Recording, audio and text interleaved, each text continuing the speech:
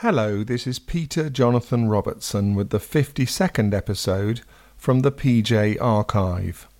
It's an interview I did with the British singer-songwriter and musician Roger Hodgson, best known as the former co-frontman and founder member with Rick Davies of the massively successful progressive rock band SUPERTRAMP. Roger left the group in 1983 and has been largely solo since. This interview took place in London in 2007, when US-based Roger was promoting a live DVD called Take the Long Way Home.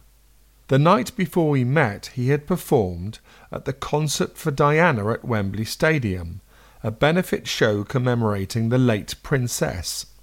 So I began by asking Roger when he first became aware that Diana was a fan of SUPERTRAMP. I'd heard from various sources that she was very much like SUPERTRAMP, like the songs I wrote for SUPERTRAMP. So after hearing a few times, then I started believing it. You can never tell, but one of the princes confirmed it last night. But I already knew it. I mean, that was the reason I was invited, was because SUPERTRAMP was one of her favourites. The Sun, a couple of weeks ago, said Diana used to dance around Kensington Palace to SUPERTRAMP hits. Mm-hmm. So were you even aware of that much, or was that a nice surprise? I wasn't aware she danced around the palace. I mean, I quite believe it, because she was just such a fun-loving person, and very unstiff, if you like, you know, as we consider the royal family to be. I mean, she was very... she was one of the people much more, and she was just loved life. I think that's the thing I'm trying to say. So I can imagine her dancing and singing, and actually William told me last night they used to sing SUPERTRAMP songs all the time as a family, so that really touched me. Did you ever meet her? Did you ever come close to her? No, I didn't. I mean, ironically, I left the band in '83, and the bastards... No, I shouldn't say that. I'm joking. We'll get on to that later. No, it was like ironically, because they did play for her in '86 at Albert Hall. They went to see her. Well, that's your fault for leaving, isn't it? What? That was your fault for having left by then. Well, we'll get to that too. No, but I think that just left that was a little painful, because I don't know, I relate to Diana because she loved life. I know I loved life, and I know that came through my songs much more than Rick's songs. So I have a feeling that she really was drawn to the songs I wrote more than Rick's songs. So for her to go to a SUPERTRAMP and either not hear my songs or hear a sideman singing my songs left a bit of a gall in my throat. Did you follow her career much? Did you watch the wedding? Did you watch her funeral? I watched enough, yeah. Because last night there were quite a few little excerpts of her life shown. I don't know if they were shown in the stadium. They're certainly shown on TV, and they were very moving. I wondered how moved you'd been by the whole experience yesterday. I just saw a bit on the monitors. I'm just very glad that they reminded people of who she was, because I know there's been, you know, people tend to really dwell on the negative so much, and God, you know, she was a really wonderful, simple person who was thrown in the deep end, suddenly became royalty, and had all the cameras focused on her for every second of the day, and she was expected to deal with it. And I thought she handled it very, very well, and used her notoriety to bring attention to a lot of really worthy causes. So she really did the best of the situation she was given, and did it very well. Like JFK's assassination, we all remember where we were when we heard the news that Diana died. So where were you, and what was your reaction? I think I was actually in France. I think I might have even been in Paris when I heard I went to Paris straight afterwards. It was very strange going to the scene, even of the tunnel where it happened. Did you visit the scene then? I think I drove past it. Yeah, weeks later. No, weeks later. I was in a taxi. I didn't go there intentionally. No, it was just she left a big hole. I mean, if you think about it, who else really brought out that much affection? Who's in name another person in England anyway, in the public eye who has that, brings out that kind of affection. I mean, people are liked one day and then torn apart the next. You know, that seems to be a pattern that happens in the media. But she really sustained herself. She really won the people's affection, and even those who wanted to bring her down, they weren't able to. And I think it really was because she just she was a good person. She just had that sense of goodness that came through her photos and everything she did, and it carried on into all the work she did. This seems to have come at the perfect time for you because you have made this DVD and it's coming out shortly. So it's kind of perfect timing that this event should happen to sort of bring you back. It is. I mean, it's interesting to have been gone for so long and come back and suddenly have this come in. It's almost like the prodigal son returning. But it's emotional. It's actually very emotional for me to come back to my homeland because I did do a kind of good job of leaving and not returning.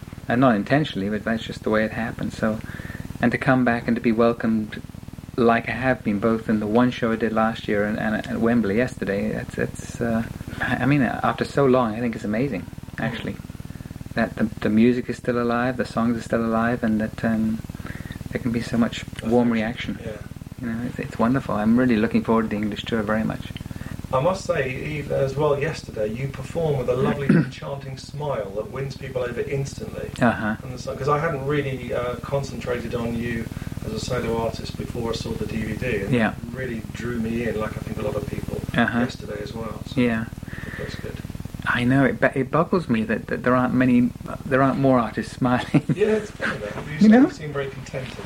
Well, yeah, I mean, it's not something you can force, but I mean, it's really something. When I'm on stage playing these songs, it's definitely my element, and I'm very happy doing it.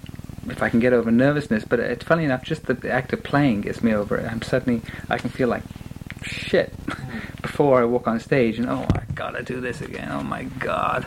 But the moment I hit that stage, it's almost like something switches, something takes over, and I think it's because I love people and I love giving to people, and I'm just really blessed to have a gift of these songs and my music to be able to give in that way. I mean, I just really feel very fortunate. You do the Supertramp hits in a slightly different way now. Is it how you always wanted them to be? I don't know whether it's that or whether it's just They've changed. They tend to be a bit more peppy now. I listen to Take the Long Way Home. It feels very sluggish now. It's much more crisp and bouncy now when I sing it, but that's just the way I feel it. And I can say that for a few songs too. It's the same, when you record a song, unfortunately that becomes the version that people always refer to. But it's actually only one time you play it. And sometimes it fits the tempo of the time or whatever, the mood of the time, but 10 years later, I mean, life feels like it's getting faster anyway. So some of those versions just feel really, come on. So when I play them now, I think they've got more bounce, more life, and I know I'm singing them way better now than I did back then. Where do you live now? California. And that's been your home since, 74 or something? Yeah, actually 70. Well, I lived in Los Angeles initially, and then moved to California in 79. Isn't LA in California anymore? Whereabouts? Actually, what did I say? Moved to Northern California. Okay. Actually, it was a place called Nevada City. That's when I had my first child. I decided to get out of Los Angeles, and that's when I moved up towards Lake Tahoe, up there. Is that where you are now? Yeah, that's my base. But pretty much I'm in a suitcase most of the time now. And so you're back here now touring, or soon. Are you going to make a point of visiting places where you grew up and where you were born in Portsmouth and places like that? Just a sort of nostalgic trip, or are you not interested in that? No, probably not. No, that doesn't... I mean, I've been back. It's not like I haven't been back. I just haven't done concerts yet. I think that when I go on the tour, I'll probably look around a bit on the days off and stuff. So how do you feel about England now? Are you now a Californian man and that's it? England's a thing of the past, or? No, I don't really feel like I don't know what I feel. I don't really feel Californian either. I feel like a universal, if you like. I love the English, and I feel like I've kept the English traits I like. I think California has allowed me to... I mean, I had an upbringing. I had 10 years in boarding school, which was, again, pluses and positives and negatives with that, yeah. And I think for me going to California at the time I went there anyway, it was just I felt like I was free. I don't know why. I think it's because it was sunny for starters. The weather helped that, and it was just there was a lot of more free thinking back then. Yeah. And still is today, but it's more global now. But back then it was much more. California was where if you wanted to be a certain way, you could, and people didn't judge you for it. And I think England's loosened up a lot and become more global. But I felt a little confined back then. And so going to California was very liberating for me. And I was able also to get into a lot of the things that I was into back then. I mean, I remember, for example, I was a vegetarian back then in '72. Well, if you were a vegetarian in England, you were a weirdo, you know. But in California, like there was a health food store on every corner. So lifestyle-wise, it really was very conducive to what I wanted to do and who I wanted to be back then. Now, I mean, I really enjoy everywhere. I think there are positive. There's things I like and maybe don't like about every culture, including America, including California. I mean, and as I travel a lot, I don't think of California as my base, even though I do go back there and I do have a house there. I'm hardly ever there. I tour, and then often I'll just stop and spend a month in Switzerland, for example. So I'm very fortunate that I have a very free lifestyle right now. Do you have a home here at all, or just No, I don't. Just in California at the moment. Right. Can you tell us about your parents? Are they still with us? No, my father died. My mother actually was there last night. Oh. She stayed the whole show. I couldn't believe it. She called me at 2 o'clock this morning. She was wired. Absolutely wired. I've never heard her like that. She was so excited. And not just because I was on the show. I mean, she loved everything about it. She had so much to say about every act. So if you want to do an interview, you can call her. She lives near Oxford. My dad was... I really didn't see much of my dad through my life. I mean, they divorced when I was 12, and I never really saw him again until much later. He was in the Navy. That explains Portsmouth. Yeah. He used to travel a lot. It was my mother that raised me for the most part. So your dad sort of left you for quite a long time, and then we met him again at what age? I think it was around 24. So about when you became successful? About another, yeah. He came to a show or two, and we kind of reconnected. But by that time, I mean, I liked him, but he didn't kind of feel like my father anymore.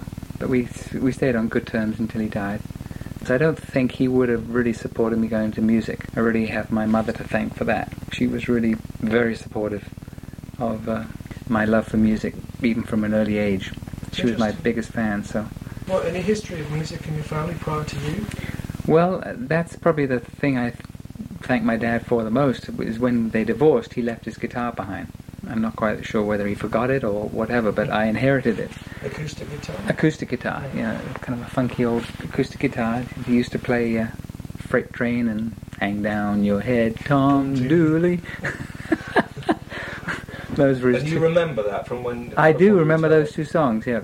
He never used to let me touch his guitar or touch the piano that we had in the house either.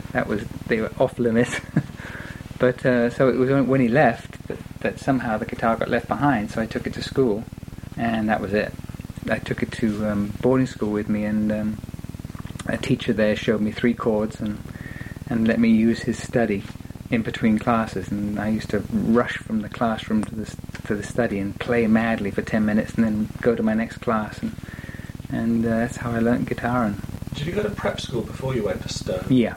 Which prep school were you at? Woodcote House. Were you happy there? Yeah, I think I was... Mixed feelings. Yeah, mixed feelings. I mean, I think it was more nurturing, but I remember also being totally traumatized initially when I went there. It was a huge shock.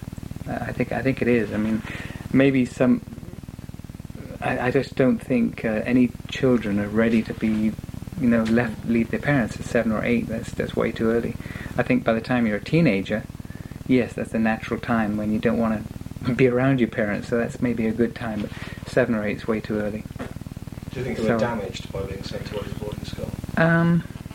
Yeah, I think there was some damage. I think I'm through most of it now, and I'm grateful for it all because it's really made me who I am today. But it was very tough. I mean, 10 years of... I remember I left the school at 18 and I didn't know how to relate to a girl at all. Me too. We'll talk about that. Yeah. I mean, it was... And I think also it's... you lose any nurturing. There's nothing nurturing at school. If you're lucky, you have a nice matron. You know that. Yeah. But otherwise it's all male. And I think that's really creates an imbalance in your being, because you have to shut off a lot of your being to survive. And I think anytime you shut anything off, it's going to come out later in dysfunction. But it came out later in the Logical Song, didn't it? I mean, Logical Song and school, and yeah, totally. How much did that help exorcise those demons within you, writing those songs and knowing how widely they were appreciated? Well, I don't know about if it helped me exercise them. I think it was good for me to recognize I felt like that, and I was very happy that so many other people also felt like that. But I think really it was more the work I did on myself later in life that exercised those demons, if you like.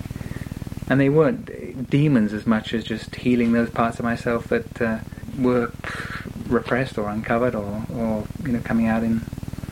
I wasn't allowing to come out, But being a musician, one imagines you were quite a sensitive child, which doesn't really work when you're at boarding school, does it? It doesn't, no. I mean... Were you persecuted? Were you bullied?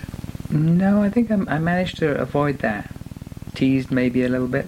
But again, I think I managed it by just kind of retreating into my shell. Hide in your shell. Another song, Yeah. And I think going back to California, I really do think England as a whole is healing from that tradition of a stiff upper lip.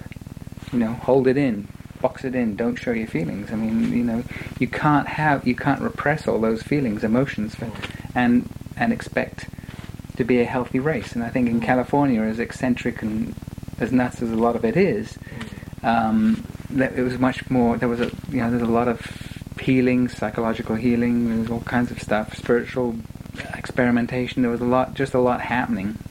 That maybe the whole '60s revolution, that was a kind of a spearhead, if you like. It really had taken off there and allowed a kind of a rebirthing, if you like, of the human condition, my human condition maybe. So it was a good environment for me to go and heal from those years. And I think maybe that's why I stayed away from England for so many years. It wasn't actually I was staying away from England. It was like I wanted to stay away from that part of myself, because I was exploring the real me that was kind of getting birthed out of me. And you were exploring music as well. You explained. And it was coming out. Music has always been a way to express anything going on in me. Especially in England, music really was a way of saying things that I couldn't find anyone to speak about.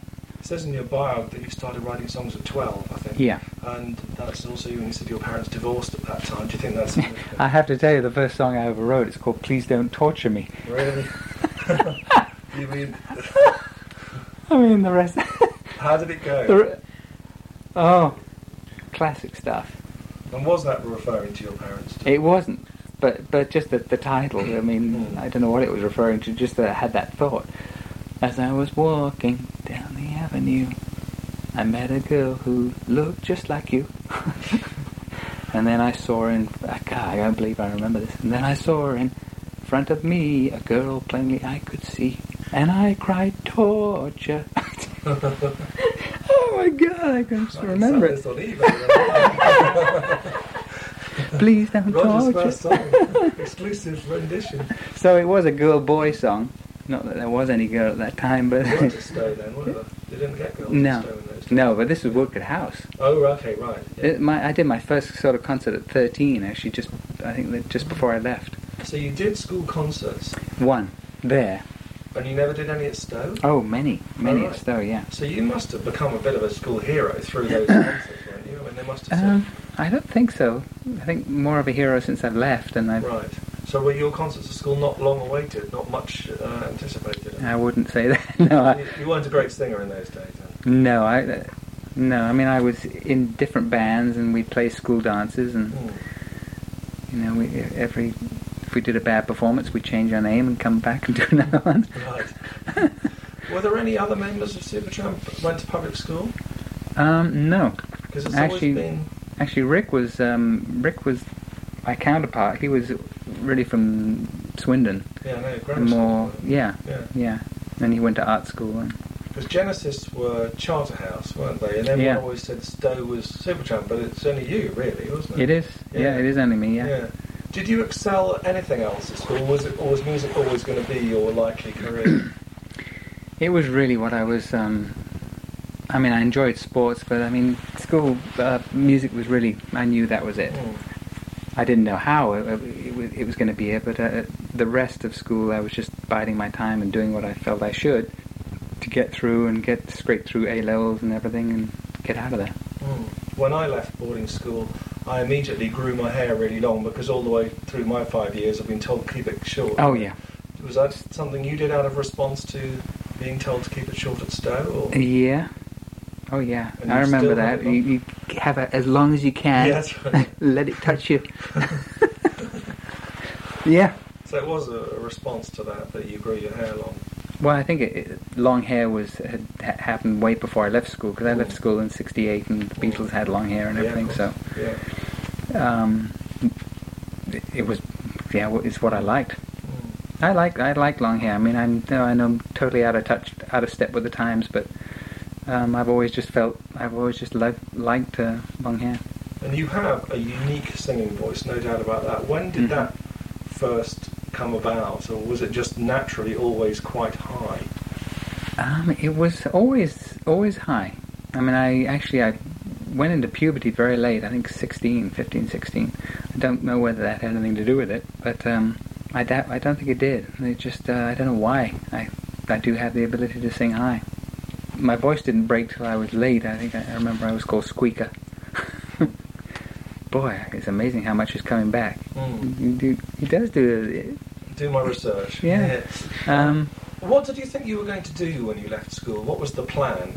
I really didn't. I remember I had a crazy plan, and it was totally not based in anything real at all.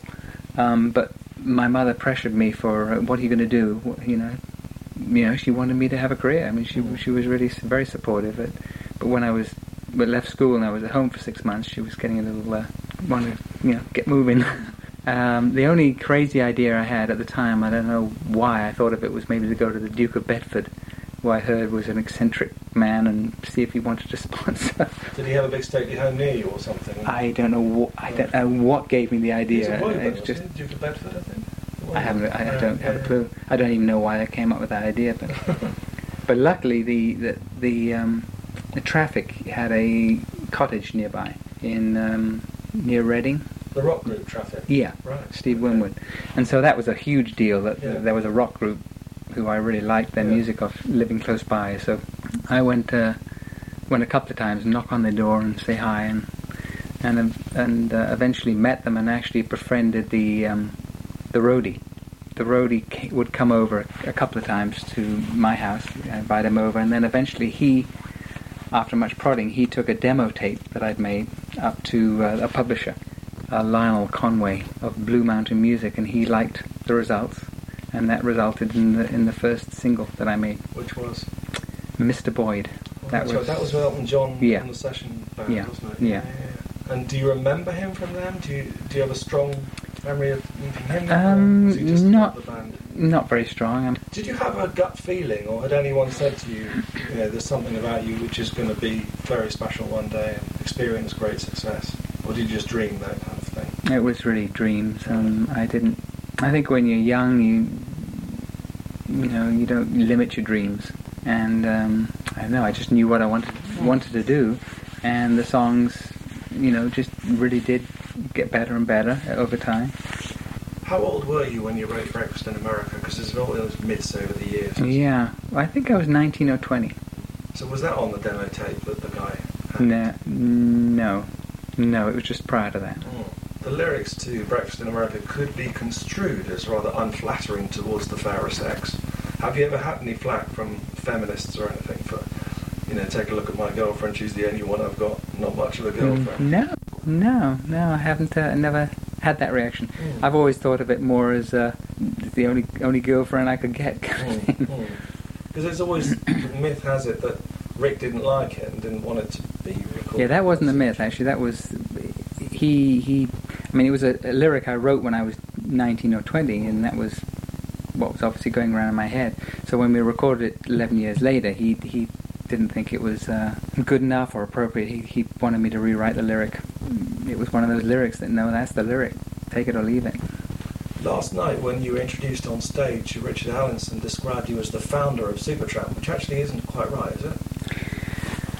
Technically, maybe. Well, I answered an advertisement to Rick, but in a way, it was the two of us teaming up. That was that really was when the band started. Right. Anything I was doing before or anything Rick was doing before was something totally separate. So yeah, he put the ad in. So it's semantics. Bearing in mind though that most of the hits of Supertramp were your songs, as you've explained, mm-hmm. do you feel that you would have been a success, whichever band you joined, that you could have made those hits into a success with whoever you teamed up with?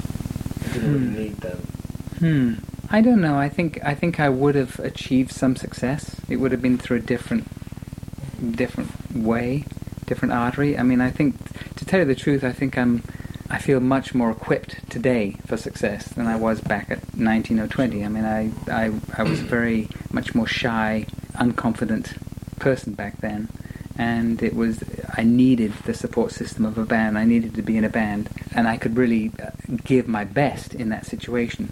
And even when I left the band, it was very hard for me actually to be a solo artist, because I didn't feel like a solo artist. I still needed that kind of... Now I feel like a solo artist. And I think it's because a lot of those wounds we talked about from school and everything have healed, and I'm much happier and more content and more confident.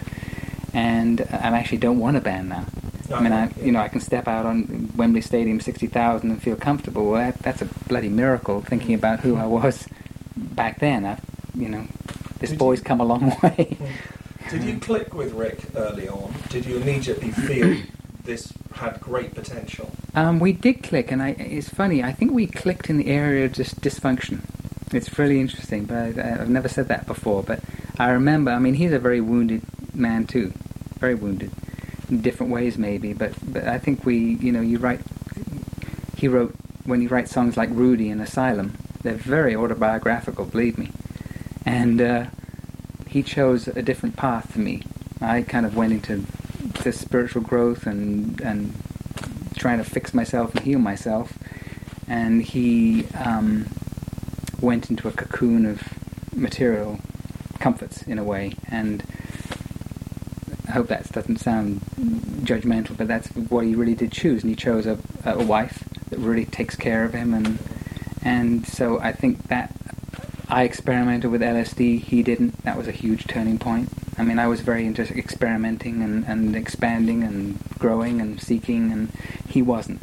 I meant to ask, how many of your hits were written under the influence of certain substances or alcohol? Actually, not many. They were more I think from maybe the results of the experience or the awakening that I had but not actually written under the effects. Were you ever dangerously drawn to those drugs? No, it was more experimenting, and I had a great respect actually for the power of it. Yeah, I mean, LSD that's a powerful substance, and I tried to always take it in a safe situation, and it was ended up as being a good experience for me, especially with what I wanted to heal, because the moment that was a very awakening. Suddenly things made sense for the first time, and there was, obviously then you go back to who you were afterwards, but it's like I don't know, have you ever done LSD? No. Okay. I always remember the person, I won't name the person who I used to have these huge arguments with, from my... You know him? No, it was someone connected with the band, but we used to have these huge arguments, and I was from my boarding school upbringing and my belief systems that had come from boarding school, and he had taken psychedelics, and he came from that. We used to have huge arguments, and he used to win them, and he always used to end up as take LSD and you'll see. Yeah. And so eventually I did, and it really helped to unlock a lot of the blocks, and I saw, wow, there's a whole level of life that I've shut off, and there's there's a whole world here to discover within me and without me that I'm not experiencing, that got shut down when I was younger. Did you appreciate the really good times of Supertramp? Or were you I did, yeah. I mean, Supertramp was really a very magical experience? It was a magical experience to go through, and the organisation, it was the closest thing. It was very family. It was a real family feeling for about 4, 5, 6 years, and everyone used to comment on it. We used to go around the world, and everyone couldn't believe how good an energy we carried. It was a really wonderful experience. So there must have been a great affection between you and Rick for quite a while. There was, yeah, and I think deep down there still is, to tell you the truth. When we met up again in 1990, I mean, we actually got on better than we ever had. Mm. So, I mean, yeah, there is, and I think there's a lot of respect and a very close relationship that the stuff of life has kind of got in the way. It seems to me, from watching the interviews with you on the DVD and reading stuff about you on the internet, the root cause of the problems has been the songwriting credits, because you constantly mentioned on stage yesterday my songs, and there seemed to be a point of great concern to you that people understand your songs, not Supertramp songs, and yet I've read that you were kind of forced into having a shared byline, as it were, for the songs. Is that right?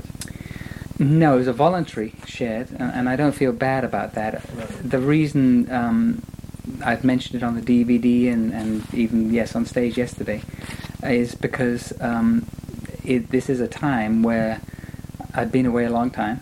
I mean, people know the songs, know the voice, but they don't know the name.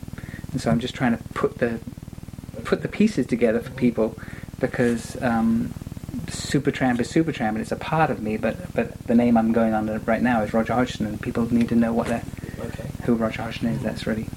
But right from the start, did it annoy you that you shared credits for the songs that you No, clearly had contributed no, to? at the time, and I don't really... No, because I wasn't... the money wasn't the driving force for me. You know, to me, Rick and I were the core of the band. And initially, when we started the band, we did write together. He would come up with chords, I'd come up with a melody, and actually we had a third person, Richard Palmer, who wrote the lyrics. And then the next album, the second album, we had developed and we'd written songs separately, and yet we still kept to the joint songwriting credit. And I think for me, it was just a way to keep a unity, and also a unity of... to avoid any conflict when it came to songs, because I was a much more prolific songwriter than Rick, and yet because to keep the balance on albums, generally we try to have 50-50, 5 songs of his and 5 songs of mine or whatever, but there were a couple of albums where I had 6 and he had 4 and I had 4 and he had 3, so to avoid any conflicts, or the other argument that could have come up is, you know, I want my song to be the first single, so to avoid all that, that's a good way to doing it. And I really believe Lennon McCartney probably did the same thing. So how much did he contribute to, like, Dreamer, Breakfast in America, Logical Song? On Dreamer, he contributed Come On a Dreamer, Dream Along. Okay, the chorus. Come On, well, it's like a tag thing. Yeah. That's it, really. I mean, the rest, I pretty much totally wrote, even the solo in the middle is mine, too. Breakfast in America, again, it was What You Got, Not a Lot. He was good at coming up with those quirky, kind of catchy things, but the actual song is really primarily mine. Last year, Yoko Ono talked about taking McCartney's name off some of the credits for the songs of the Beatles. Really? Is that something you've ever considered doing or tried to do? No. I mean, what's done is done. No, what's done is done. I'm really just gently trying to educate people that the way it was exactly like Lennon McCartney was. I think what Yoko wants, she doesn't need to do that. I mean, I think people really pretty much know that a Lennon song, and which are Lennon's and which are McCartney's. I think with Supertramp, it's more confused. You know, people don't know that, so we're just trying to raise the level of awareness there. What was the biggest high in Supertramp, and what was the biggest low?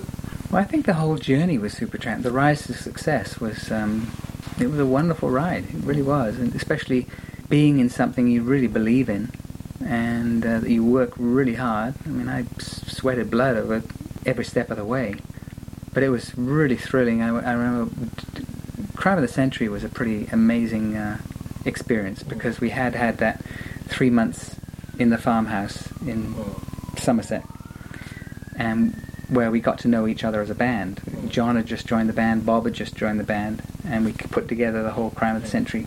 It was a demo, actually, of an entire album. And then we took it to a studio. And maybe you'll be interested or not, I'll tell you, but the way we didn't have computers and automation back then, so the way everything was recorded, there were certain songs we couldn't actually hear the song from beginning to end. There was no way we had until it was actually finally mixed. So that we didn't really realize what we'd created until the final mix. And then we heard the album in its entirety, and we went, wow. It was pretty incredible. And then straight after that, then I took off to Morocco for a month and a half over Christmas, I remember. And when I came back from Morocco, I got off the plane, and there on the Melody Maker stand was Crime of the Century #1.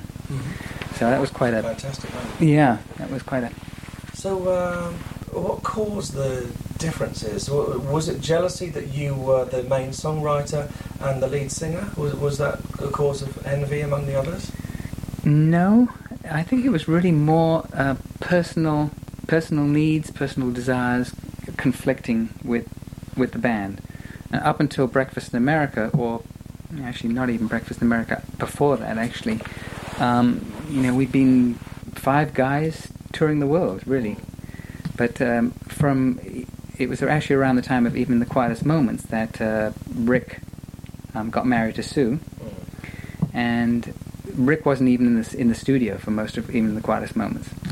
And I also married a very strong woman, and the 2 women didn't see eye to eye, didn't like each other at all. So my relationship with my wife took me to Northern California, away from Los Angeles where the rest of the band was, which immediately created a divide between me and the rest of the band. And Sue created a divide between Rick and the rest of us. Because up until that point, I mean, I remember the Crisis What Crisis tour and the Quietest Moments tour. The band and the crew, we all it was like one thing. I used to set up the equipment with the crew. That was my exercise, setting up the equipment. We all used to stay in the same hotels. It was very, as I said, a unified family.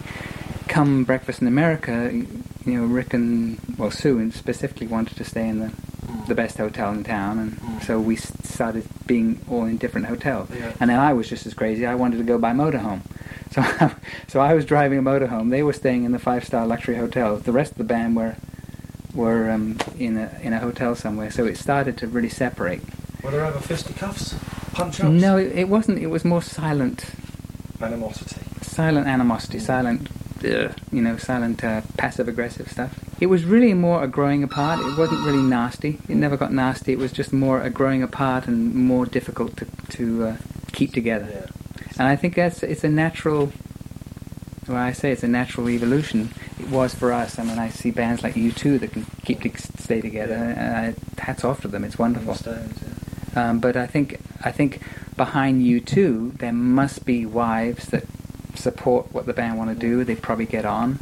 When you don't have those other support characters in your life getting on, and when they're very strong, it can really create forces that pull something apart.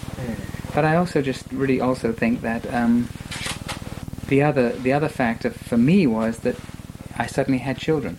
I had a family, and I realized that after 14 years of putting my blood and soul into something like Supertramp, I knew I couldn't keep going with that. I couldn't do that and also learn how to be a parent. I didn't have a clue how to parent these 2 beings that had just come to me, and I realized that I think it feels time with everything that's going on with Supertramp that it feels there's a completion here, and I have to go where my heart is calling, which is learning how to be a parent and also be there for my kids too. So I actually came off the road for a good 16 years and built a home studio so I could stay at home and learned how to be a dad. Do you think you'd have been pushed if you hadn't jumped from Supertramp? That's a good question. I don't know. I don't think they wanted you out by then though because of the differences. I don't think so. No, I don't think so. I think it just... That's a good question. I don't think so. I mean, they knew where their bread was buttered. So tell us about the day you handed in your notice. How did that happen? I don't know whether it's a complicated one. It was around the Famous Last Words tour. Okay. The whole band, including I, wanted to tour Famous Last Words, and Rick and Sue didn't. Okay. And then suddenly they turned around and said, we're going to tour. Yeah. If you don't want... And meanwhile, I'd accept that there wasn't going to be a tour, and I went off to do a solo record. And suddenly they turn around and say, well, we're going to tour, and if you don't want to do it, we're going to continue without you, or something. It was very strange. So It was more symbolic of what was happening at the time. did you ever say goodbye, or was that done by your lawyers? Did I ever say goodbye? What, personally? Mm. No, I did say goodbye. They gave me a gold watch at the end of the Famous Last Words tour. On stage, yeah. On stage? Yeah.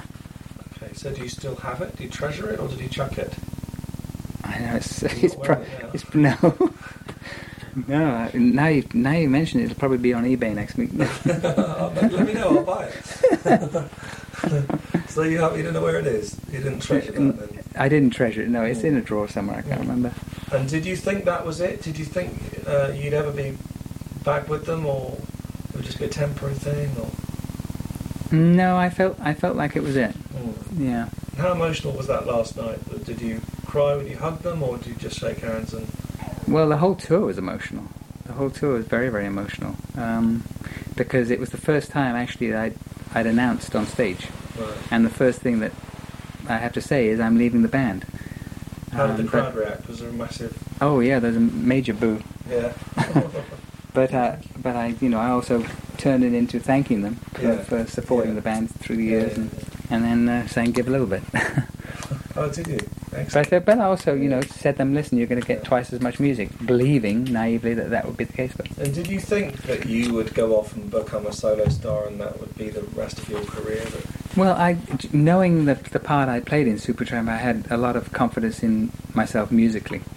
But what I didn't really take into account was I didn't have the support system around me that Supertramp had in terms of everything you need. It's not just about talent; it's about everything supporting that talent.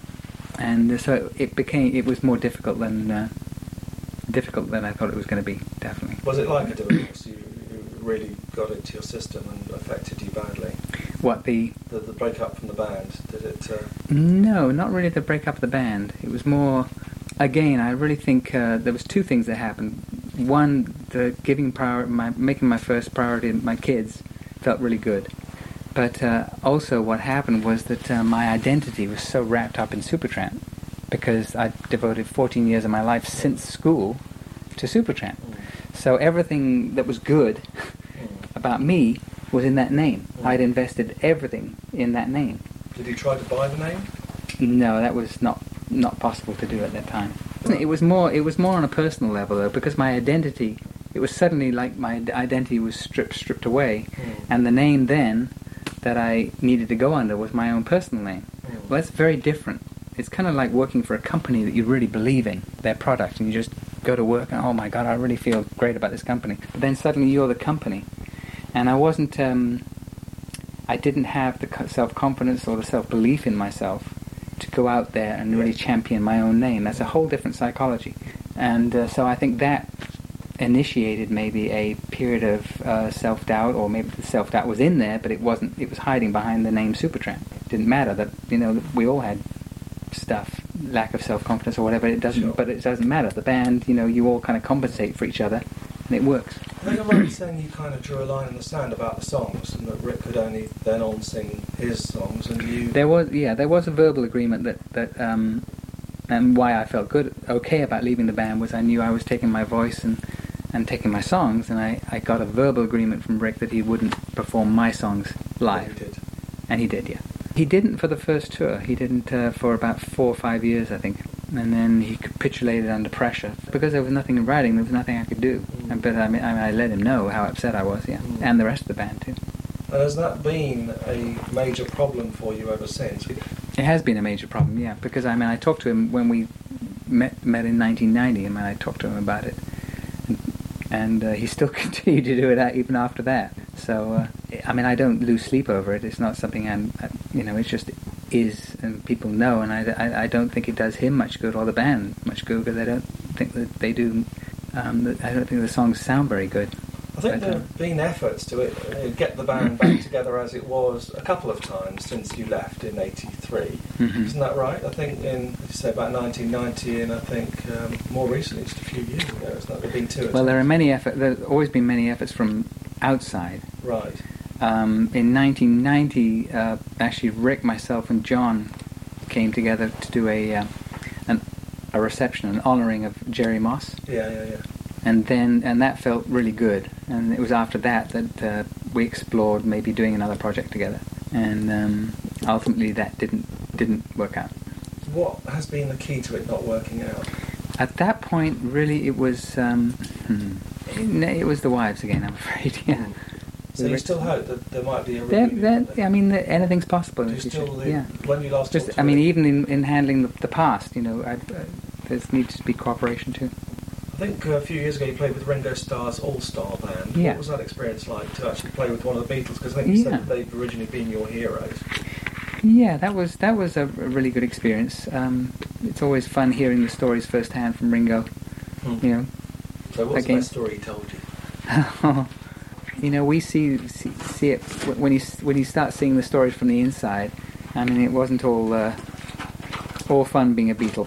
I mean, there were times they were hid out in the gents, just because that was the only place they could hide. Yeah, be normal. Yeah. But he was good. I enjoyed him. You got any other people you'd like to work with, other than you perhaps Supertramp and him? No, none of this. I mean, Trevor Rabin, I did some work with. You probably know that. I mean, I've always there's a very strong chemistry there. We may do something at some point one day. But no, to tell you the truth, I'm really enjoying the course I'm on, and I'm not. If it happens, great. But I'm not looking to do joint ventures with people. Do you feel you've been given the credit that you deserve? I think I'm being given the credit right now I deserve. I think I'm really grateful that the music is being recognized, and my songwriting abilities are being recognized, and the songs are being appreciated as much as they are right now. So I don't need any more than that. I'm just very happy to have an audience, and a wonderful audience like this at this stage of my life, with songs that I wrote so many years ago. It's pretty magical. But is this kind of return that you're having now, the tour, the DVD, is this kind of you staking your claim now in history, sort of saying, listen, don't forget me, I was an integral part of this fantastic band? No, it's not staking a claim. It's I mean, on the PR front, yes, there's a connecting the dots mission, if you like, by my management and people that need the name Roger Hodgson to be recognised more for who Roger Hodgson is. But really, the driving force now is really to do with it's really what the song is. Give a little bit. It's give a little bit in action. I mean, I really feel that what you saw a little snapshot of at Wembley, and you saw the DVD. Yeah. I mean, I really do. I feel good when I'm making people feel good. I've learnt through all my journey, life journey, if you like, some secrets to being happy, and I really want to share that happiness. And part of it, and obviously share the songs, but they go hand in hand to me, because these are songs that I never get tired of singing. I love these songs. Some people may think it's a waste that you haven't been part of Supertramp all these years. What would you say to them? I think it's wishful thinking a little bit, because I think a band is a marriage, except it's a marriage of 4 people, and then once you get wives in the picture, it's a marriage of a lot of people. Well, that's a very unwieldy relationship to try and keep together. You don't need a manager, you need a psychiatrist more than a manager at that point. And I think when a marriage has gone sour, what do? Do you hang on to it because the world says you should, or because other people think, oh, you can't separate? No, if you're unhappy in a marriage, it's run its course. How do you feel about the Gym Class Heroes and Scooter doing these versions of your hits? Mixed. Let's see the Gym Class Heroes. That's their album, actually. The track is on there. Okay. Breakfast in America cover. And this is well, I felt better after they added the Breakfast in America credit. She quite liked the song, and I'm very happy that the song has brought them the success, because it really is. It's the Breakfast in America hook that makes the success. Yeah, but I think they've built something quite good around it. So I actually quite like that. How would you like people to remember you after you've left this planet?